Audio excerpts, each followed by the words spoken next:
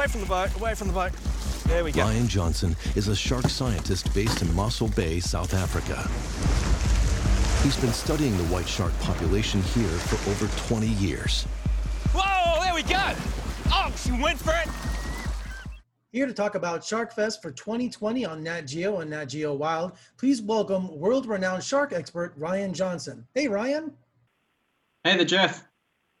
All right, Ryan, to quote my favorite movie of all time, Jaws, I hear you're into sharks.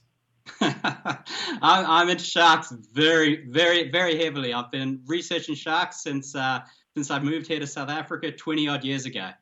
Now, in Jaws, Matt Hooper confesses that he became a fan of sharks when he was a little boy when he saw one eating his rowboat. So I was wondering, when was that life moment for you where you were fascinated about sharks and decided to make a career out of it? Well, I grew up in New Zealand, and my little local beach that I grew up swimming at was called Shark Alley because obviously there was a lot of sharks there. Luckily, I didn't see any. But my fascination with sharks and marine life started early because, you know, New Zealand is this tiny little island. You're surrounded by the ocean. You're surrounded by dolphins, marine life, and sharks.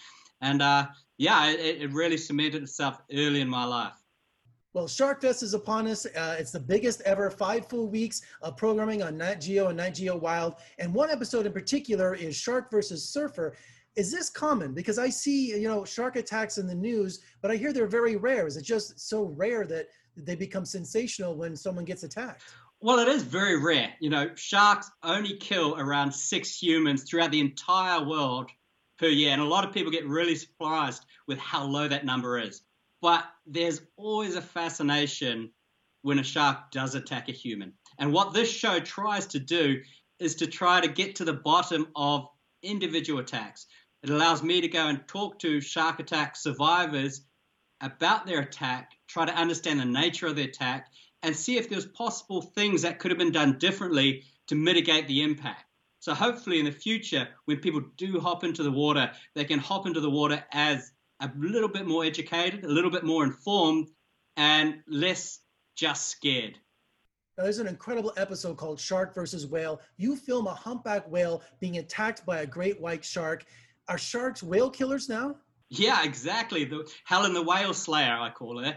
The last 10 years, we've been watching those sharks hunt those seals, and it's exciting stuff.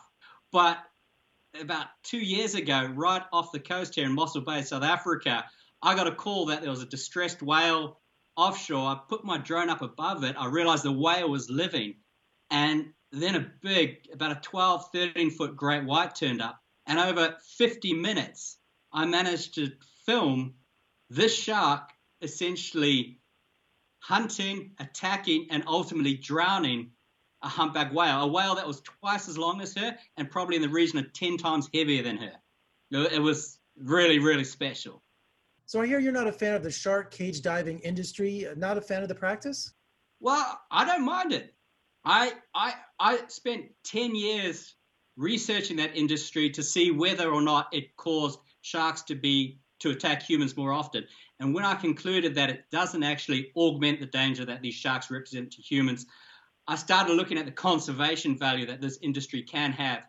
And the truth is, anybody who hops onto one of those boats, goes out and sees a great white shark from a cage, their mind is totally changed. They go out there expecting this high adrenaline, face your fears type experience.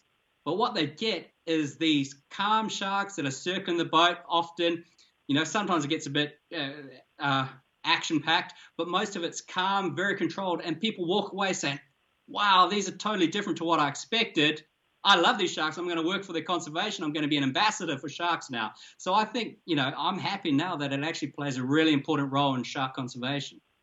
What's great about Shark Fest, it's research and conservation, education, and entertainment too. Yeah, it's really exciting for me as a scientist, and I know my colleagues who are scientists.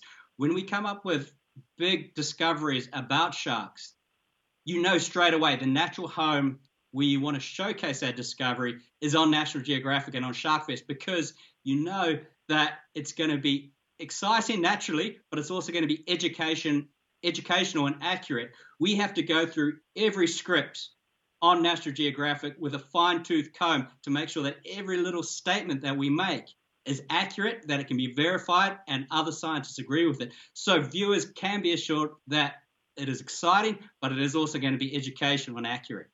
So Ryan, can you tell me a situation where you'll be doing your research and it was just one of the most dangerous situations you've ever been in? Well, it only happened a few months ago during the making of Shark versus Whale. Myself and my dive buddy, was underwater cameraman, we were in the water filming seals off Plettenberg Bay, and a great white shark came patrolling along us and actually attacked and hunted a seal no more than 5 meters away from us. And we had to sort of sit there watching the shark dismember the seal in front of us, thinking, hey, well, glad it's going for that seal and not for us. But it basically took every sort of inch of nerve to keep calm and controlled and be able to extract ourselves from that situation. But that was really special. And yeah, it's not something I'd like to repeat, but we also had the cameras going. So anybody who wants to live that experience with me, welcome to tune in and watch Shark versus Whale.